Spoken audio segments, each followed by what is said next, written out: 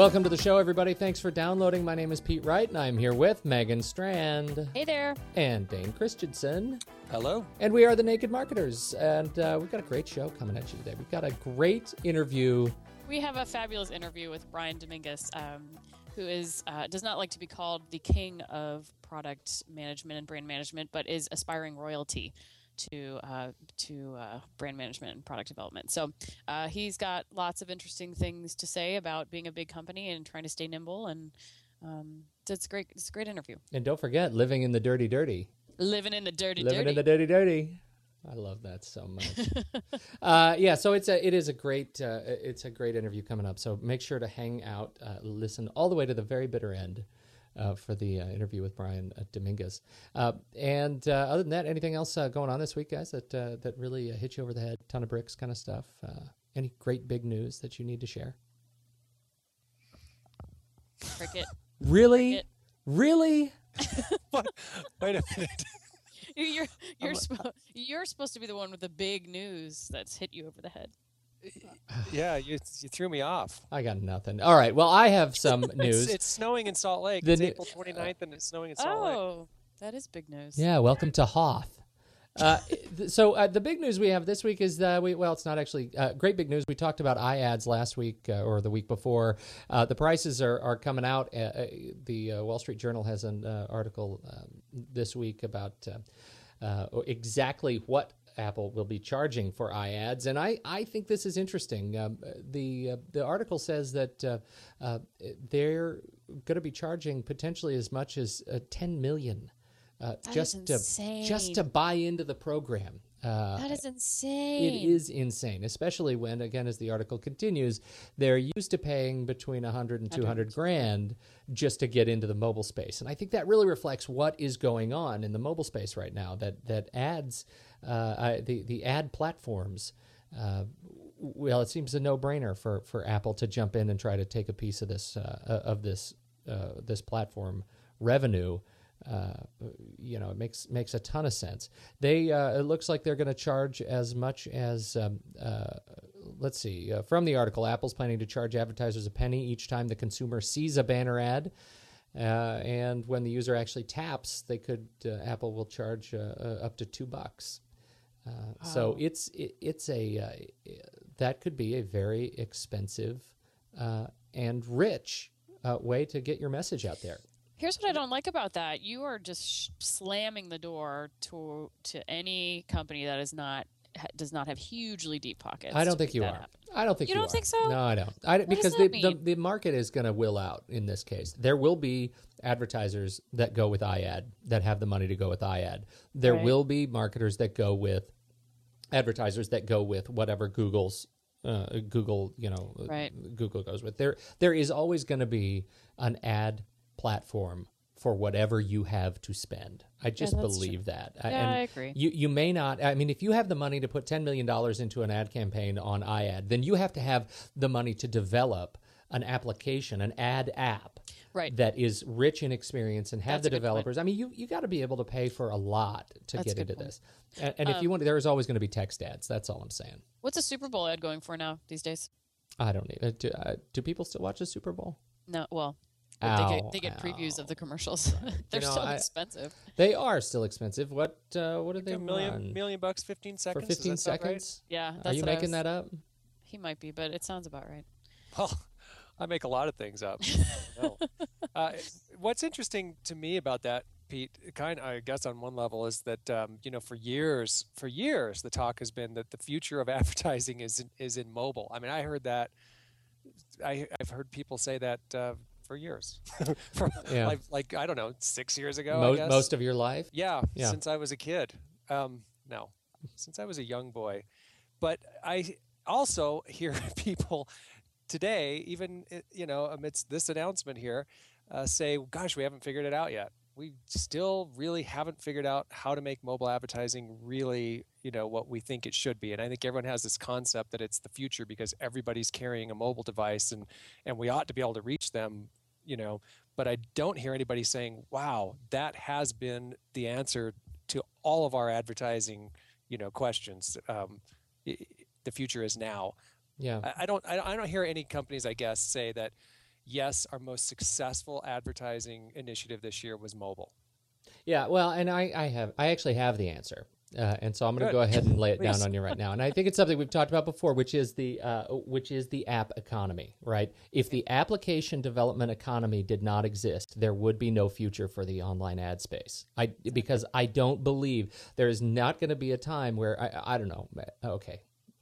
Maybe there will be a time when somebody tries to do this, but it's stupid. Where you turn on your phone and the first thing you get is, a third-party ad. I mean, that is it doesn't exist.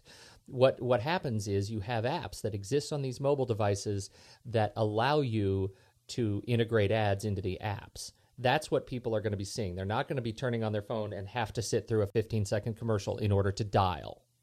Right. And so that's why this it hasn't worked in the past, and why it's such a nascent market, because you have to have the eyeballs in place in the application economy in order to make driving advertising work.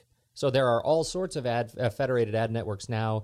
They're just going to get more popular, more powerful, and bigger, as development continues. No, I think that is the answer. I think it just is interesting that for so long it's been the future is mobile, but I really don't think people have had a very clear vision. I think that's I think you're right. I think that's the clearest vision we've had yet about what it means. I think you're absolutely right. And for the record, it's about 2.8 to 3 million for a 30-second spot on. So I wasn't that far off. No, you weren't. No, you did. So, you did good. So let's take it from huge $10 million app ads to small, Dane, with Facebook, what they're doing, what they were rumored to have done this week. From big to small, Pete to Dane again. Okay. Yeah. Well, here's oh my gosh, you just completely fabricated that all by yourself. What? Of course I did. Not completely fabricated. Wow. Okay. All right. Facebook. I'm going to jump right into it here. This is interesting. Facebook is making more ventures, I guess, into local. So anybody who's dealing with a lot of sort of medium to small size local businesses, there's been a lot of activity, and continues to be, in how to localize your search results and your presence on things like Yelp and obviously Google Maps and a lot of companies, of course, no matter how large or small and in whatever industry, have Facebook fan pages. So the play Facebook is making here is very similar to Google's favorite places, where you've got a decal now that you can put on your window in your storefront. This one says, like us on Facebook, and has the like facebook.com/whatever your fan page URL is. One of the interesting features, though, here's where this is sort of takes the same route, but is a little different than Google's favorite places. Google's favorite places decal had a little code that you could sort of, if you had the right kind of smartphone, scan and get information or sort of link up with that place. And it seemed like a really cool kind of a tool or interaction, but admittedly with a very small segment of the population who are very early adopters.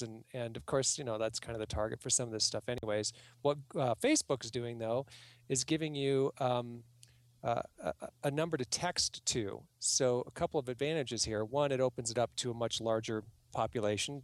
So it's the SMS numbers to like us on Facebook, text, like whatever the business is to this phone number.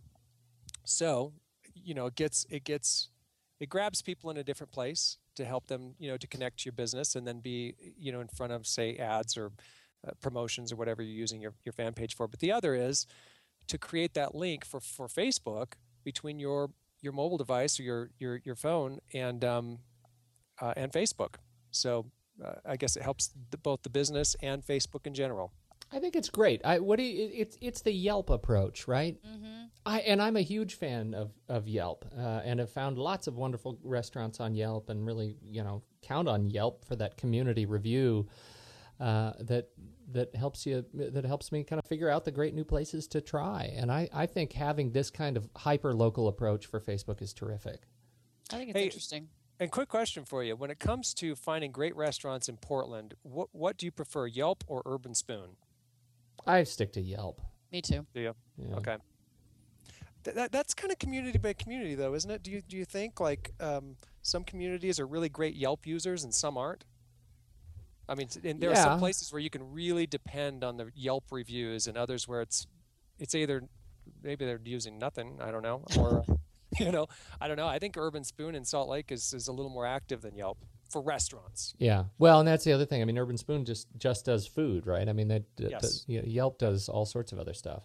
Yes. Um, Correct. anyway, I think it's a great. I think moving to this sort of hyper local kind of approach is what makes these things interesting, right? It's if that sticker is on the door, then I know that this business is active, has an active online community, Yep. because they wouldn't put it up if they didn't know what it was.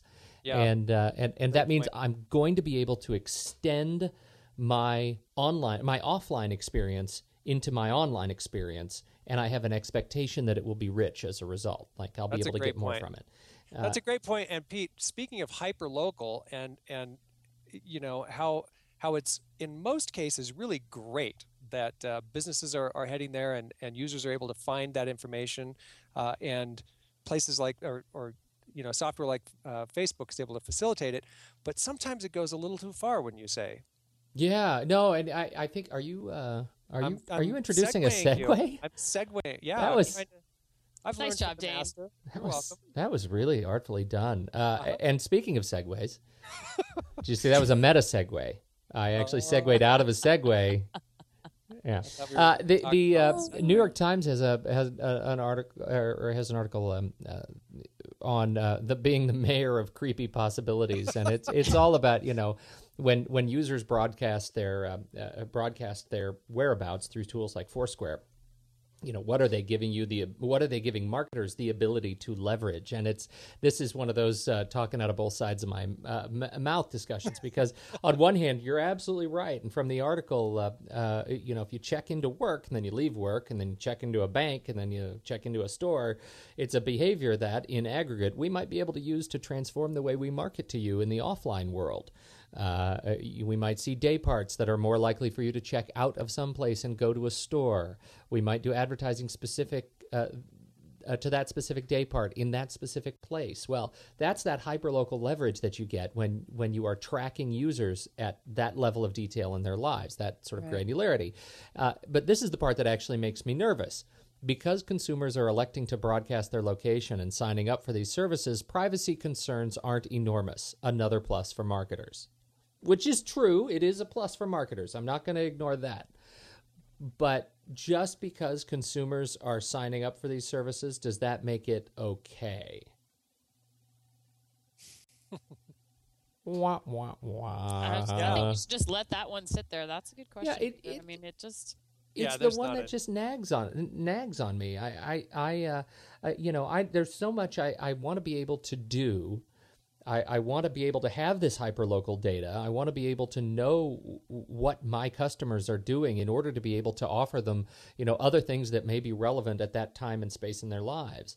At the same time, I don't believe that consumers, even though they install applications like Foursquare, are aware of the implicit concerns that giving up this kind of data means. I think there are privacy concerns. It's not the privacy concern that this article outlines.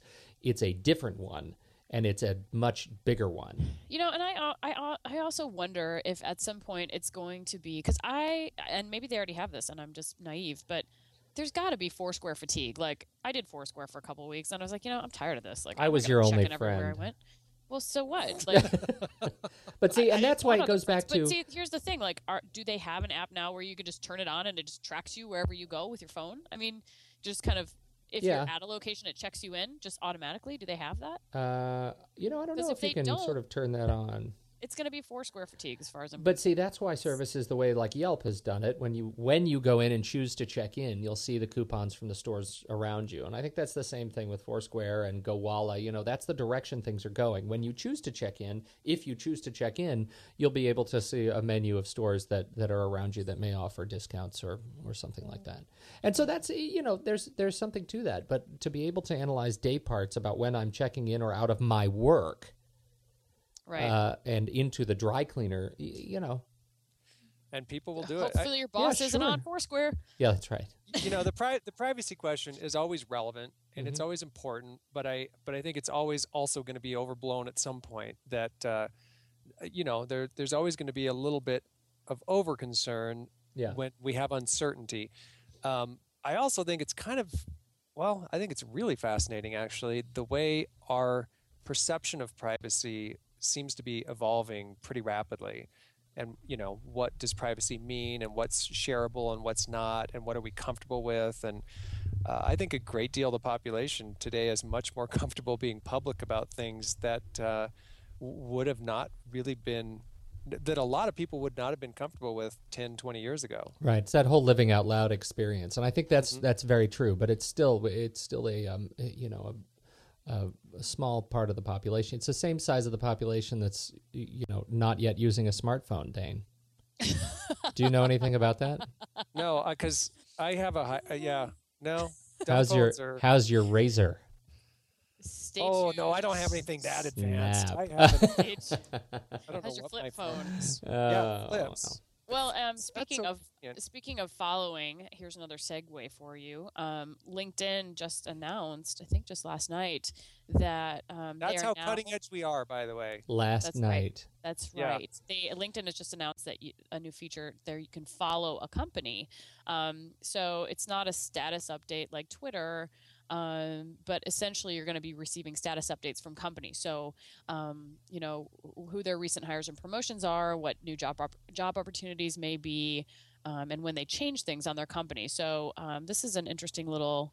I like LinkedIn because it's a nice mesh between like this sort of hip social media tool and the real.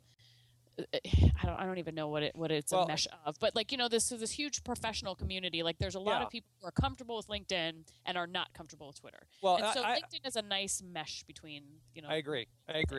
And I think one of the things, if you as I do help companies with internet marketing and social media and help them to kind of come along. And one of the things that I feel with Facebook is that in most cases you're sort of helping them in some, maybe to feel comfortable that Facebook does have relevance for their business. And then you're having to sort of force their message a little bit into that space to say, okay, you're probably not used to interacting with your customer this way, but, or maybe you thought of Facebook as a very personal place to share, what you're doing, but no, it has professional relevance. It's a great branding tool for businesses, which it is. But LinkedIn, you're right. I think it's an easier acceptance, I guess, for businesses. And it still looks pretty corporate, and that makes people feel comfortable. Well, this is so interesting, especially for larger businesses, that the updates are about new hires or position availability. One of the things that I have talked to businesses about, I think that LinkedIn is important even for smaller businesses to have a presence on, partly because it's great for search results. And one of the things that I've told businesses in the past is it's a good idea not only to have your business, have a presence on LinkedIn, that you've sort of registered your company and it has a profile, but I would ask, as many of your employees as possible should really have also a profile linking to your company's website, where it's got the opportunity for my company and a hyperlink,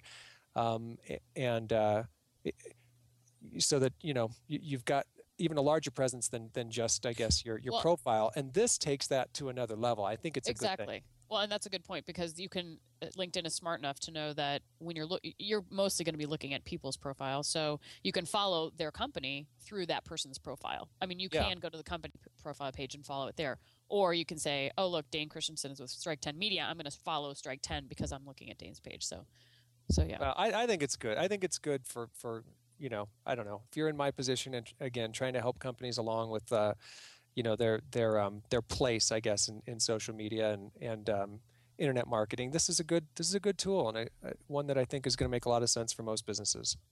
Can I say something else about LinkedIn? Yeah. And I want your opinion on this. I actually had a woman ask me how to unfollow me on LinkedIn, unlinked me on LinkedIn, because she didn't like that my Twitter status feed was updating my LinkedIn because I just had it automatically linked, and it was essentially clogging her status updates because it was just all my Twitter updates. Well, how often does she get status updates?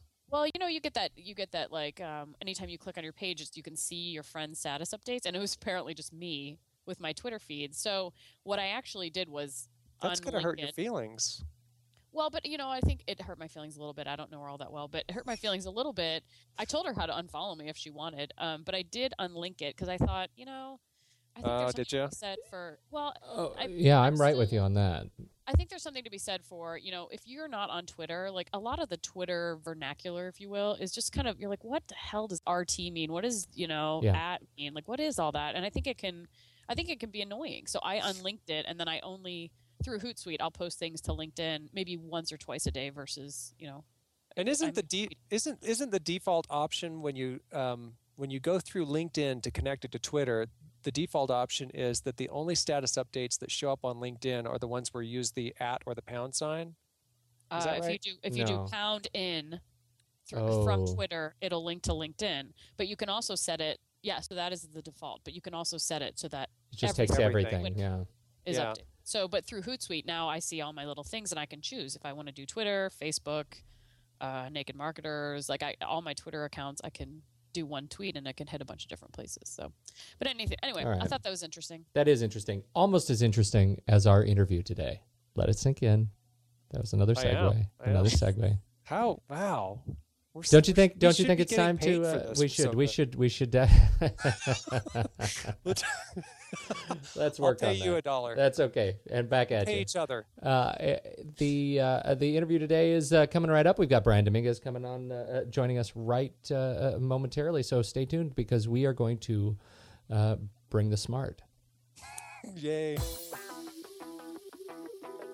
Today we are excited to be joined by Brian Dominguez, who I personally like to think of as the king of branding and product management. He has been with a variety of companies in a broad spectrum of industries, from anything from banking to consumer products to his current position in the AT&T mobility community. So, Brian, thanks so much for joining us today. Yeah, I'm glad to be here, and thanks for setting the bar so low as the king of branding. That was going to be my first question. How does it feel to be considered by Megan Strand the king of branding and product management? That's quite a laudable well, achievement. One of the things I think is paramount to branding and marketing is setting customer expectations. So I think you kind of failed on that. It's very flattering. And I'm certainly passionate about branding and product management, and all my roles have been related to that. But we may need to throttle back the kingdom. How about the prince? Are you comfortable being the prince? One of the princes? Prince of promo? I'd like to refer to it as aspiring royalty. Aspiring royalty. All right. So we have, aspiring royalty, Brian. Okay. So I wonder if you could just start off just telling us a little bit about what you're working on at AT&T Mobility, and just what your role is as aspiring royalty there. Yeah, so I'm in the wireless group at AT&T, and I think I'm fortunate enough to be in one of the top 2 coolest places to work, I think, within the company. We have a lot of work going on with emerging devices, which is what gets a lot of publicity, and consumers are fired up about the next thing that's launching. And I work in what's fundamentally apps. So that's something we've been a leader in for several years. We've got quite a bit of momentum with the Apple launch a couple of years ago, but it boils down to I'm in a premium content group, which is vending apps. I've got a core focus on music, so I work directly with many of the music partners that deliver streaming radio or full-track songs on devices, and I also have a role in managing our storefront. So when a user fires up a device and they're looking to purchase some of this fundamentally cool content, they're going to primarily access it through a store, whether it's a AT&T App Center or one of our partner stores.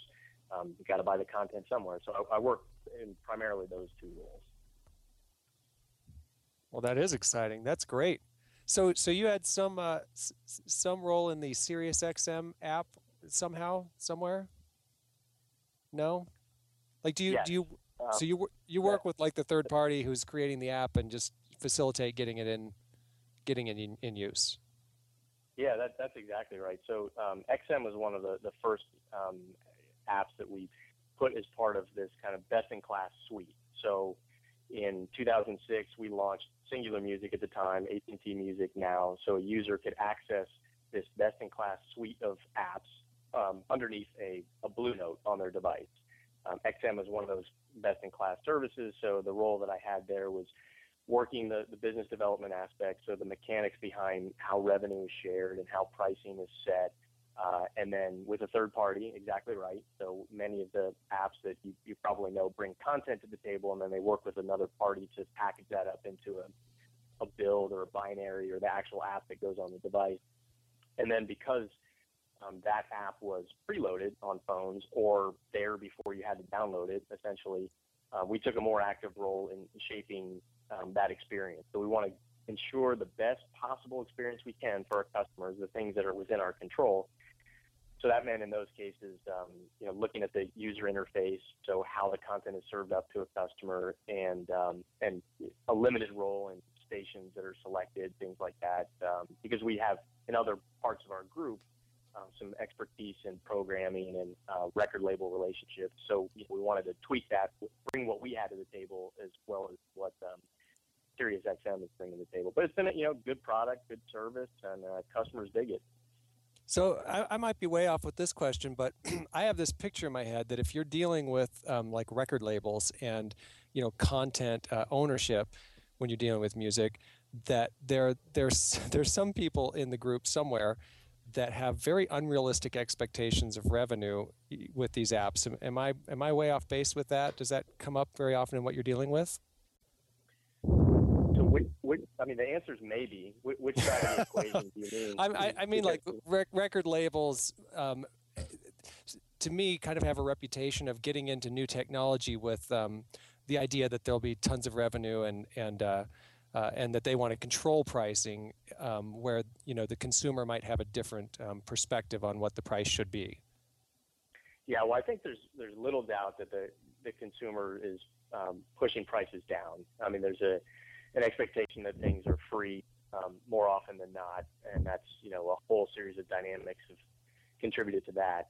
The record labels in particular, my experience with them, and their other perspectives, of course, are very realistic.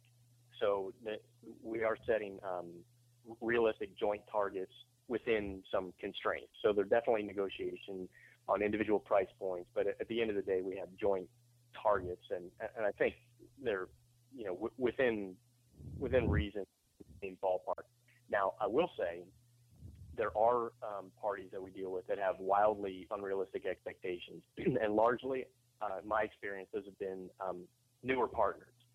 So music-based and app-based it's highly energetic, it's very dynamic, it moves very quickly, information's not readily available, and a lot of money's being thrown at it. So in smaller startup firms, I think they may have a great story, access to venture capital, and ridiculous business plans that put very high numbers associated with. So that's why I was kind of asked which side of the equation you're right. Okay. Can you talk a little? Oh, go ahead. Yeah, I was going to say, we definitely get pitches that the math just doesn't add up. Interesting. Can you talk a little bit more about just that, the thing you just sort of touched on a little bit, this startup community that has blossomed around things like apps and music? And I mean, can you talk a little bit about how that's changed what you do? I mean, you work for a huge company, and how do you address that? And you're talking a little bit about unrealistic expectations, and how do you deal with that? Is it just an annoyance? Are they, a real threat? I mean, how do you see them, and how do you deal with that? No, I can't talk about that. I mean, it sounds like, Brian, that that part of your approach is dealing with data. I can't talk about it. I'm just having a little fun. So the role has changed because the landscape has changed, and I think the position we've taken has shifted with that, and we just listen to consumers. So how we interact with the startups are what our consumers want, I believe. And several years ago, I think that meant partnering with what we believe were best-in-class experiences, for playing music, shopping for music, discovering music. And that's what you saw when you came to the products that I work with, the best that we could find. So as the startup community and continues to rage, which is great, more innovation, more choices.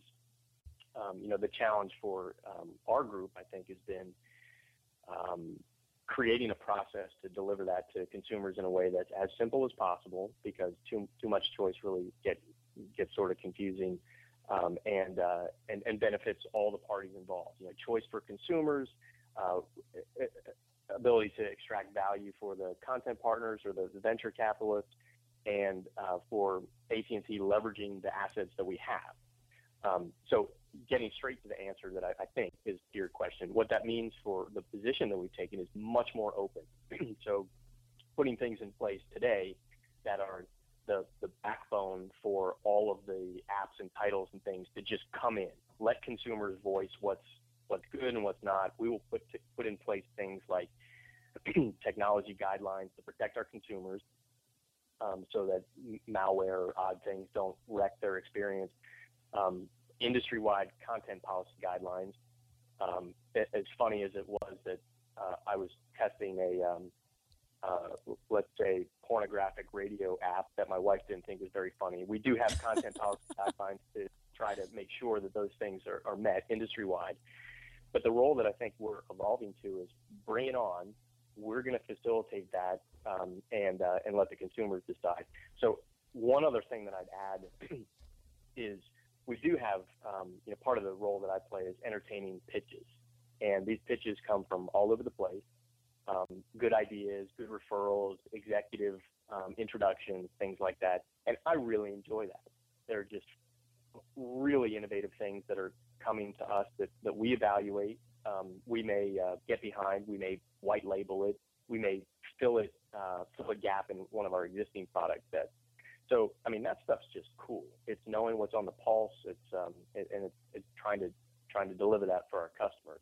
Because of course we have our own set of products that we're very proud of, and that's all part of the competition we set up amongst ourselves. We want to bring those choices to make ourselves better and ultimately benefit customers. And yes, data is definitely part of it. I'm extremely jealous all of a sudden. That just really sounds like a cool place to be in this universe right now. Brian, definitely not without its challenges. We are a big dog, so that's easy to take pot shots at. It has different protection guidelines, which limits the speed that we can react in some cases. But we're definitely watching it. And to the comment of a beta environment, we do have formal betas where providers can submit apps that they want to test with our consumers, and we welcome that. And then we have the internal tests where just stuff comes to us all the time, and we check it out and work with partners to try and deliver it. I'm curious, and I hate to jump ahead of you, Pete. I'm sorry. Yeah, whatever. A minute ago. Sorry. I hate to do it, but But you will. Yeah. I'm curious, Brian, if there's a part of the country that predominantly these pitches are coming from. Are you able to sort of get a pulse on where the app development community is the strongest? I'm really tempted to use the word Hotlanta, but I think we've covered the dirty. Dirty. That there's a campaign to ban Hotlanta. So yeah, they do come from a couple hotbeds of development. I don't think this will be too unexpected, but we see Bay Area as a very big geographic location. The Northwest is a lot of development in that activity as well. So that is Seattle. Excuse me, Seattle area. I get choked up thinking about Seattle. And then some interesting parts of the country that are developing, and this by no means is a comprehensive list, but certainly see Denver. There are some smaller plays in Boston. There are New York City hotbeds. Atlanta is a legitimate candidate that I would put in there with some great things the city and the state have done to attract that. And not to close the door on international development. There's a boatload from Israel that we see, and some other interesting countries that we either work directly with or through partners. India is another example, but Israel jumps out as one of the hotbeds for ideas and capital and some cool stuff that's coming. Fascinating. Wow. Okay, Pete, go ahead. Is it my turn yet, Dave? You may now address the royalty. Well, I wonder if you could talk just a little bit more, Brian. I'm really fascinated by a couple of things you said. First of all, too much choice is confusing for the consumer, and how that it works with this message of kind of bring it on open access to this developer community that you want developing for these platforms. I mean, particularly when you look in contrast to what you're trying to do with the Android store and the Android app ecosystem, where they're it's very much kind of automated process. Here are some programmatic guidelines that are when apps are welcomed into the store, but you can install them anywhere, et cetera. And the iTunes app ecosystem, which is much more closed and competing with your own efforts on your own network in your own company. How do all those things work together? How do you maintain that flame of openness and yet be sort of agile and responsive to customer needs and complaints and demands and interests?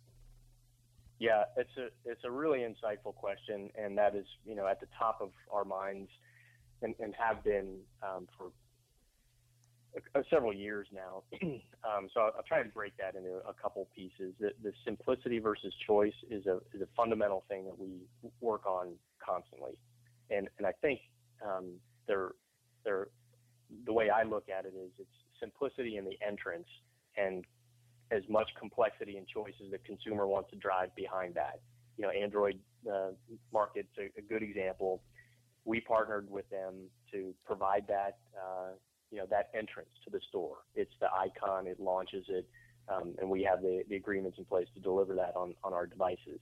What a consumer does from there is the complexity they introduce and the choice that they introduce.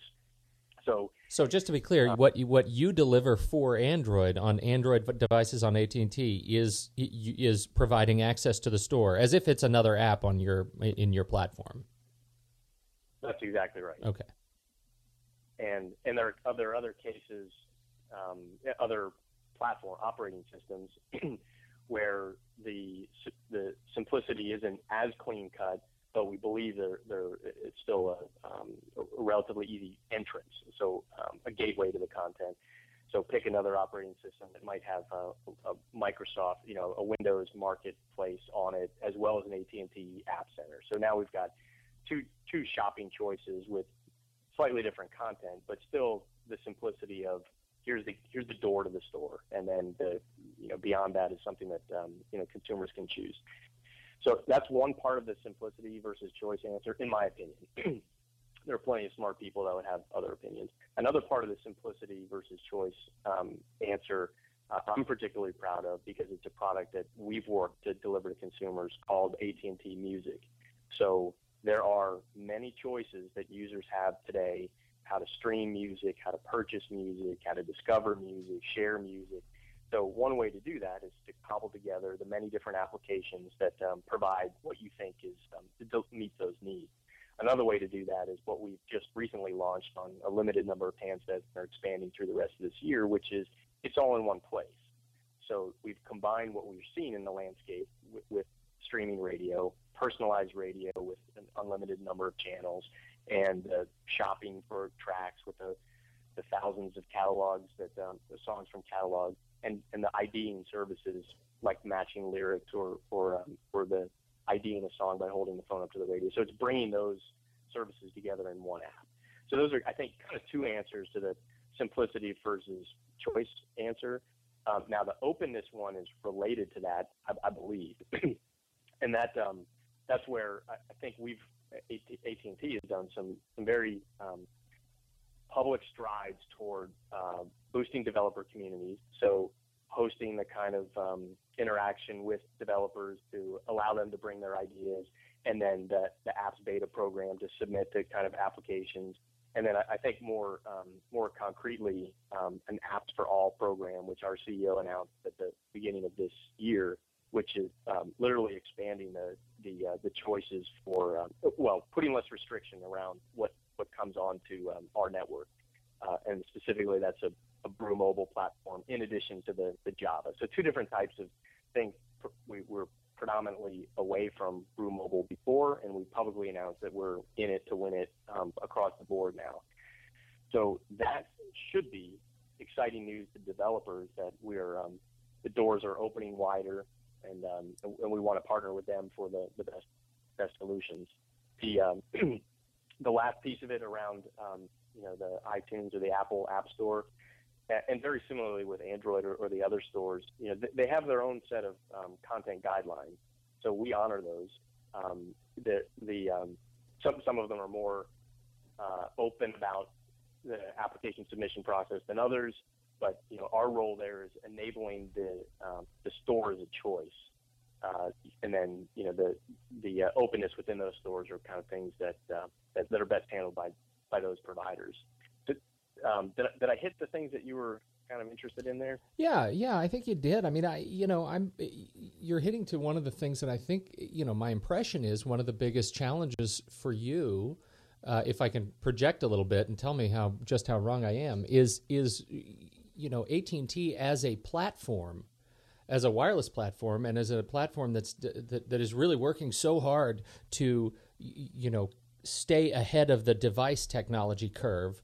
And yet, your group within AT&T is working to stay, to stay ahead of and relevant in a space that is so dominated by the market discussion around, app development and apps exclusive of, a specific device. I mean, I don't hear as much. I'm excited to hear about, Brew Mobile and these kinds of announcements. I think you're right. I mean, the tools available for developers to get in and develop wonderful new things that you can do on these devices are really powerful. How do you kind of mitigate this issue of staying relevant and competing against your own internal groups?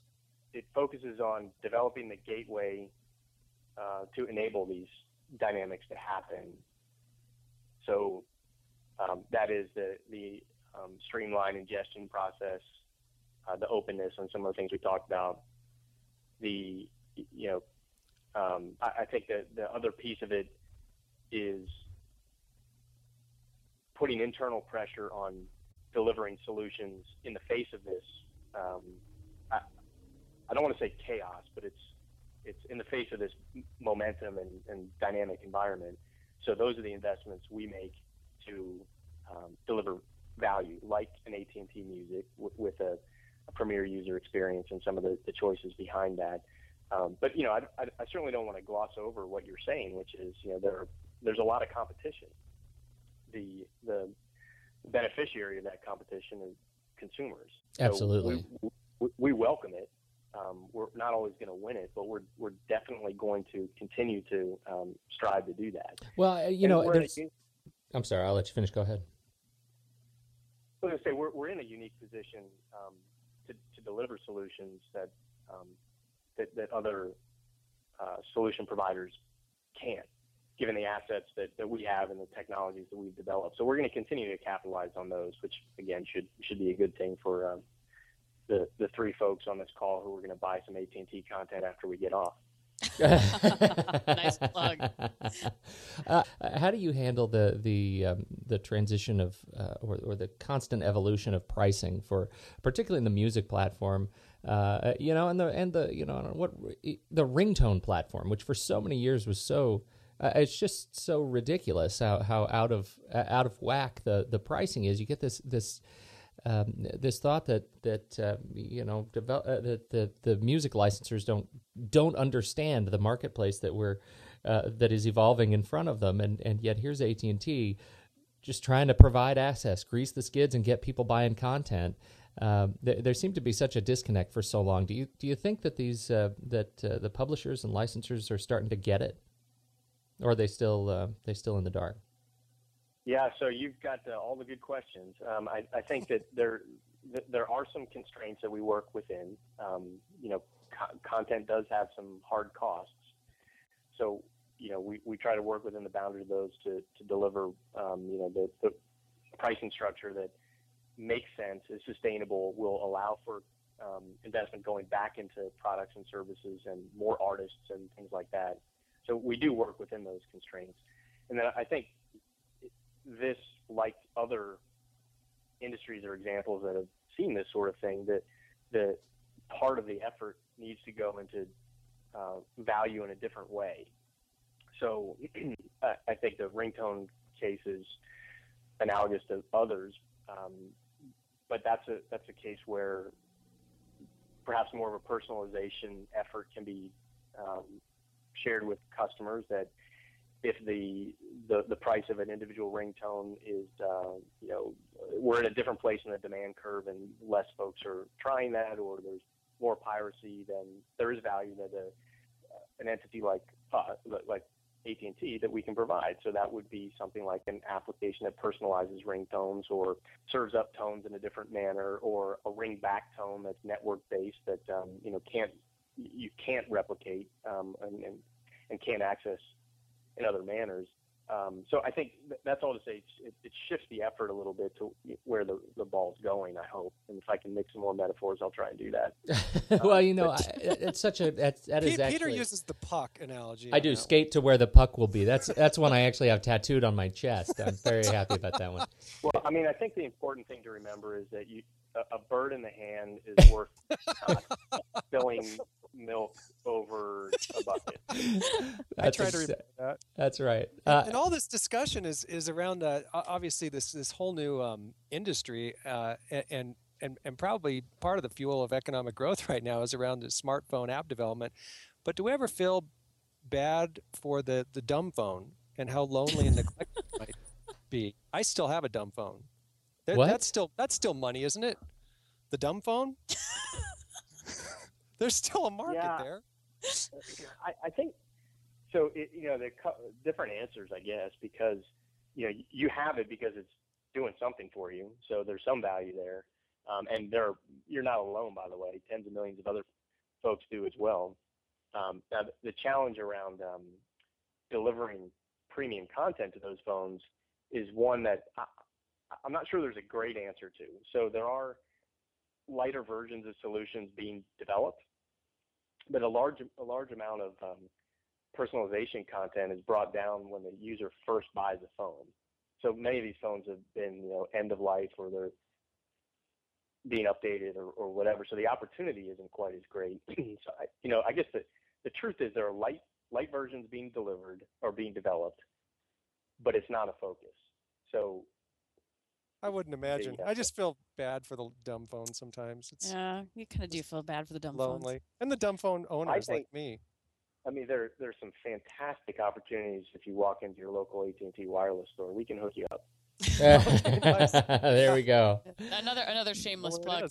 Hey, Brian, I want to kind of round out the discussion here because I know we're kind of getting close to the end of our time. So, can you just finish up by kind of telling us what are the little inklings of trends that you're seeing that you think are really going to catch fire over the next year, 2 years? I was going to say to shape our next 3 months. That's seems to be about as far out as we can look when it comes to this. Okay, well, pick a time frame, and 3 months to 1 year.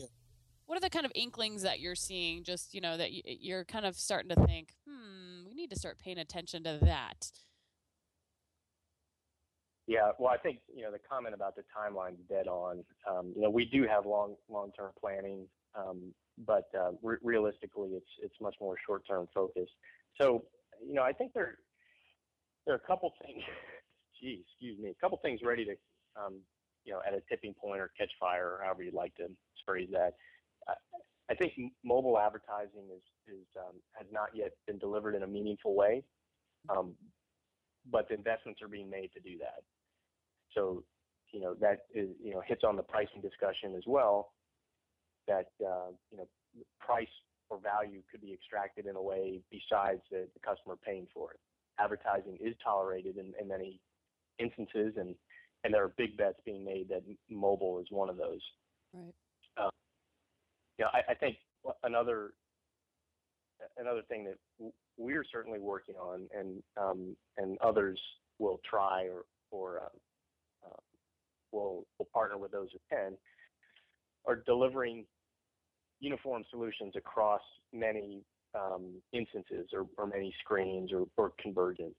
So, this is the dream that it only exists today in cobbled together ways or highly expensive ways of playing the same game on your phone, PC, and TV, or listening to the same catalog on the same set of screens with a single sign-on. And I think that's something that we're, I'm excited to get to, because that really will be delivering some good value.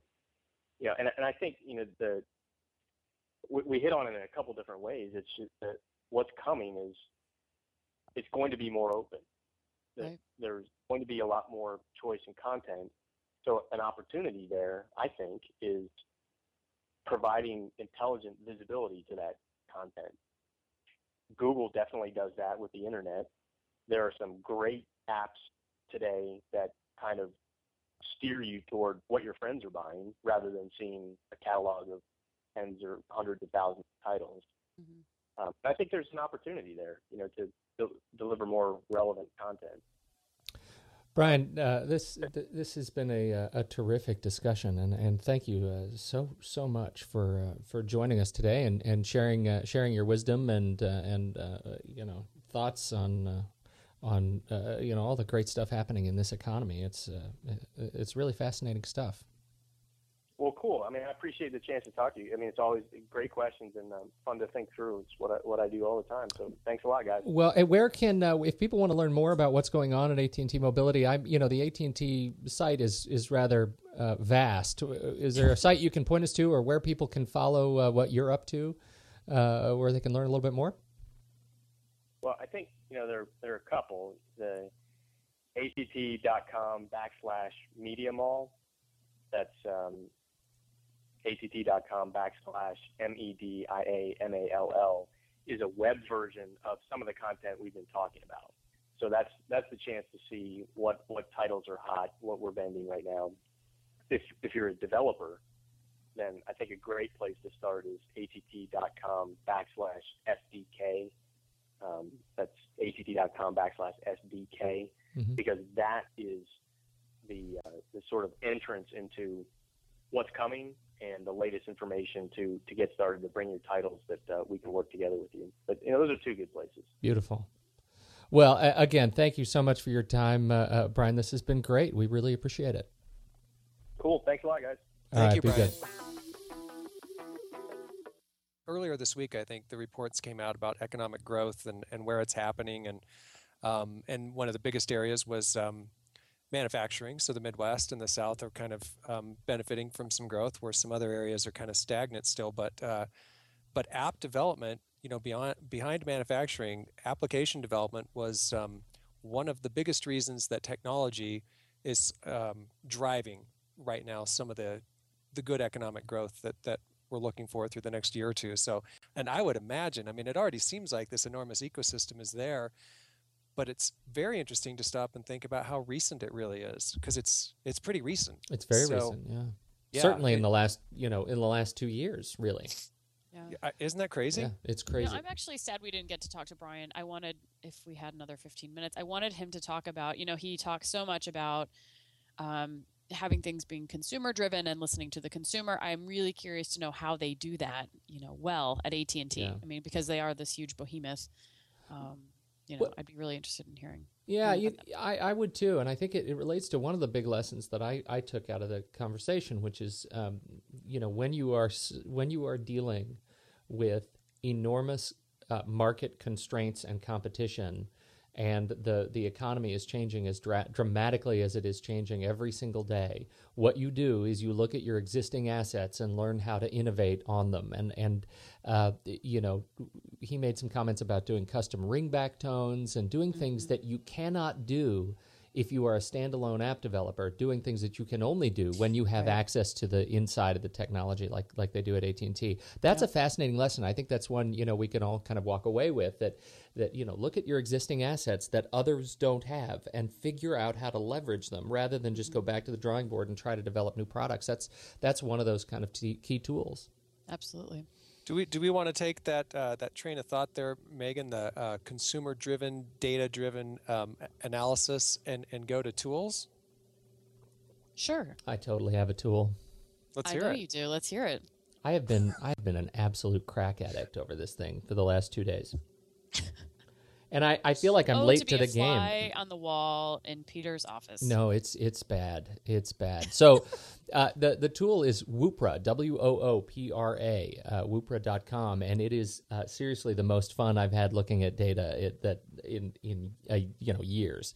It's in weeks, possibly. It is the most fun I've had looking at data in the last 37 and a half hours.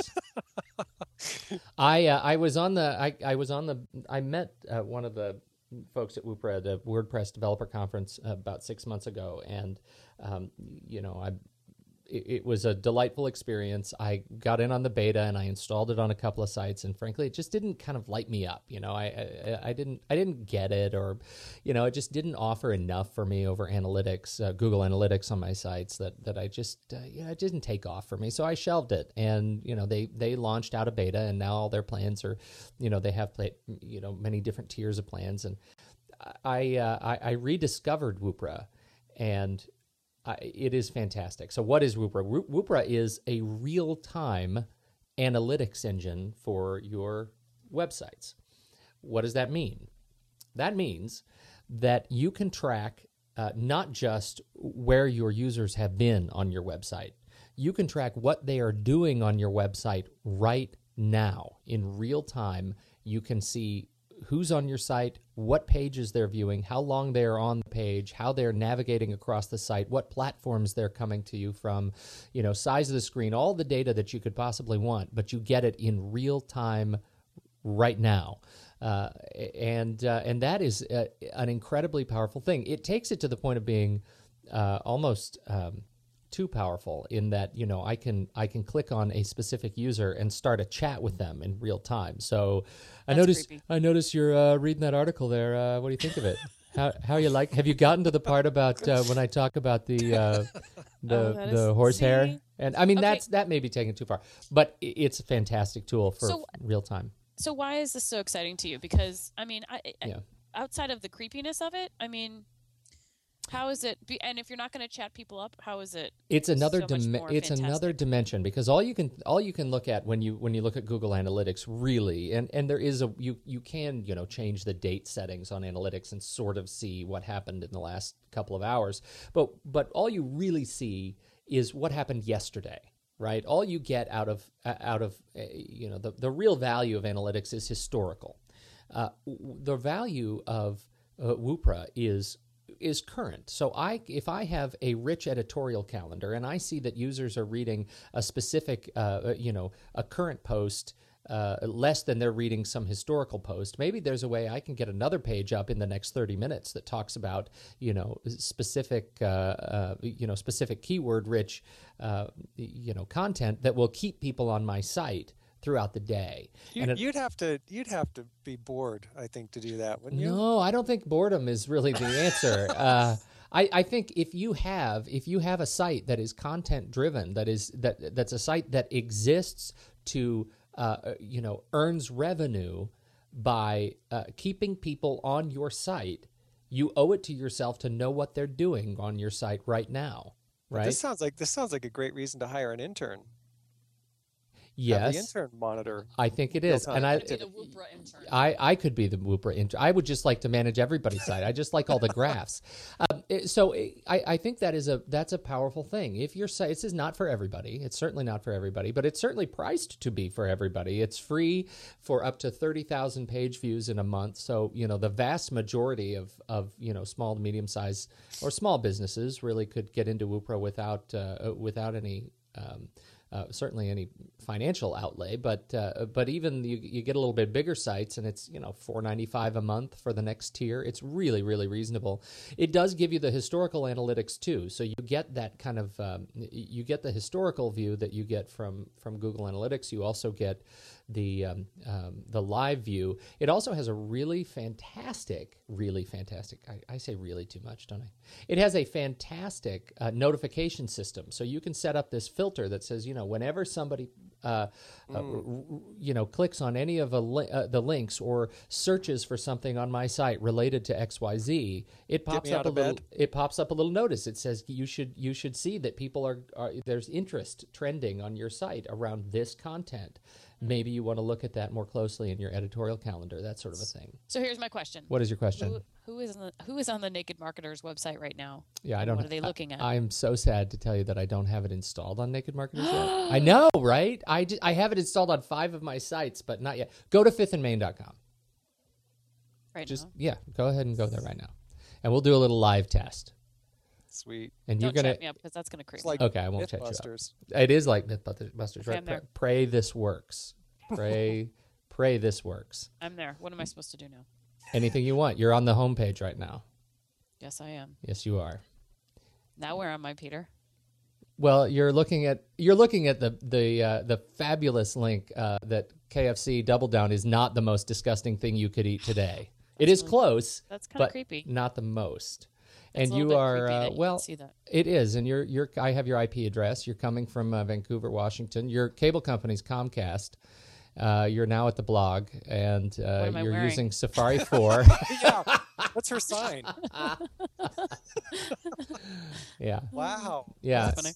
It That's is creepy. remarkable. It is remarkable, and It's a little stalker-esque. a little bit. And and sometimes the chat doesn't work. Did you get a little chat message? No. No, and I was testing it out. It has worked a couple of times. I haven't really figured out why it doesn't work when it doesn't work. But anyway, the real trick is it's a fantastic tool. You can tag specific users. So I can I say that you're Megan, and rename you from visitor 383,000 to you're Megan. And every time Megan hits my site, I can have an alert come up that says Megan is on your site again. Boy, she's really has nothing to do because she keeps coming back to my site. You know who I think this would be like the most useful for, this like real-time data, and who I would imagine would be the most addicted to this would be celebrities like Tia Tequila and the Kardashians, who maybe just don't even really have to leave their house. And I guess Tia Tequila doesn't much. And she could look at all of her fans and what they think is interesting about her. Because if you've got like an inflated sense of self, this would be really, really fascinating for you. What are you saying about me? No, nothing. I'm just Whatever. That you're a saying. celebrity. Whatever. I'm just saying, if All- your parents all told I'm you saying got nothing is- better to do, you'd get really interested in how people are searching you on your site. But also, Pete, here I have a question for you, because this is what I think is going on. Sort of. I don't know if anybody's ever considered Omniture. Has anyone looked hard at Omniture? Not Anybody? hard. I did once. How is that? When I- How was it? Oh man, I was drooling. I had a presentation from Omniture sales rep, and I worked for a company that we were considering adopting Site Catalyst, and like this was a couple of years ago, and the amount of information, I really was just salivating. Like, oh my gosh, heat maps and form, like how far are people getting on your form before they drop out, and all these little bits of data and the way it was presented, different graphic representations. But the price of entry still is pretty heavy for Omniture for Site Catalyst. Back then, I think it was $10,000 plus a bunch of money for training and stuff like that. Depends on the size of your business, the amount of traffic you're getting. They have a sliding scale for what it costs to use it, but it's not cheap. But since then, not only, of course, has Google Analytics gotten more advanced and added more features, but you have these sort of breakouts, whether it's, and Woopra is not Woopra is a different example of this. I mean, it's just that you're getting more data, and you're getting different looks at the data, and you're getting, real-time versus historical. But some others like Crazy Egg and ClickTail are, when you add them together, you can kind of come up with a less expensive way to get a whole bunch of really cool things. Yeah, you can take all these different looks without jumping in at 10 grand or whatever it's going to cost to get Site Catalyst. And it's still the best, I think, out there if you can afford it. But if you can't, you can take these little slices and take kind of a lower cost approach by using multiple programs or multiple solutions. Yeah, and I think that really is the big lesson, right? I mean, it's this idea that you have a lot of control and you can get a lot of data for free or very cheap. And I think it's easy as when you have a business, you want it to be, you want to be professional, you want to exude professionalism, and yet, how can you do that and make the most effect of every single dollar? It seems to be, why would you spend money when you can get something for free and put that money toward really, spreading the word, buying more campaign, so. Interesting. That's the tool. I am strongly recommended. I want to try and see if we can get somebody from Whoopra to join us on the show and talk about this move to real-time analytics. It's so great. So fun. That's it. Good show. Thank you guys for joining us. Dane Christensen, where can people find you where is your internet ghost town, Dane? Second Life. I have an avatar. I'm a female. It's the way I get to explore my feminine side. So you'll find me downstairs. No, I'm just kidding. I've never been on Second Life. That'd be fun, though. I'm on Altadane on Twitter. My website is strike10media.com. And Megan Strand? I am at Megan Strand on Twitter, and encouraged.com with an I, encouraged.com is my website and blog. Indeed. And I am Pete Wright on Twitter, and fifthandmain.com is my site. You can find out more about the show at thenakedmarketers.com. Please stop by if you want to follow us on Twitter, Naked Markets. And subscribe to the show on iTunes. Please subscribe to the show on iTunes. After last week, you guys are doing a great job. We got a nice little jump this week in iTunes subscribers, which is really great. Thank you so much.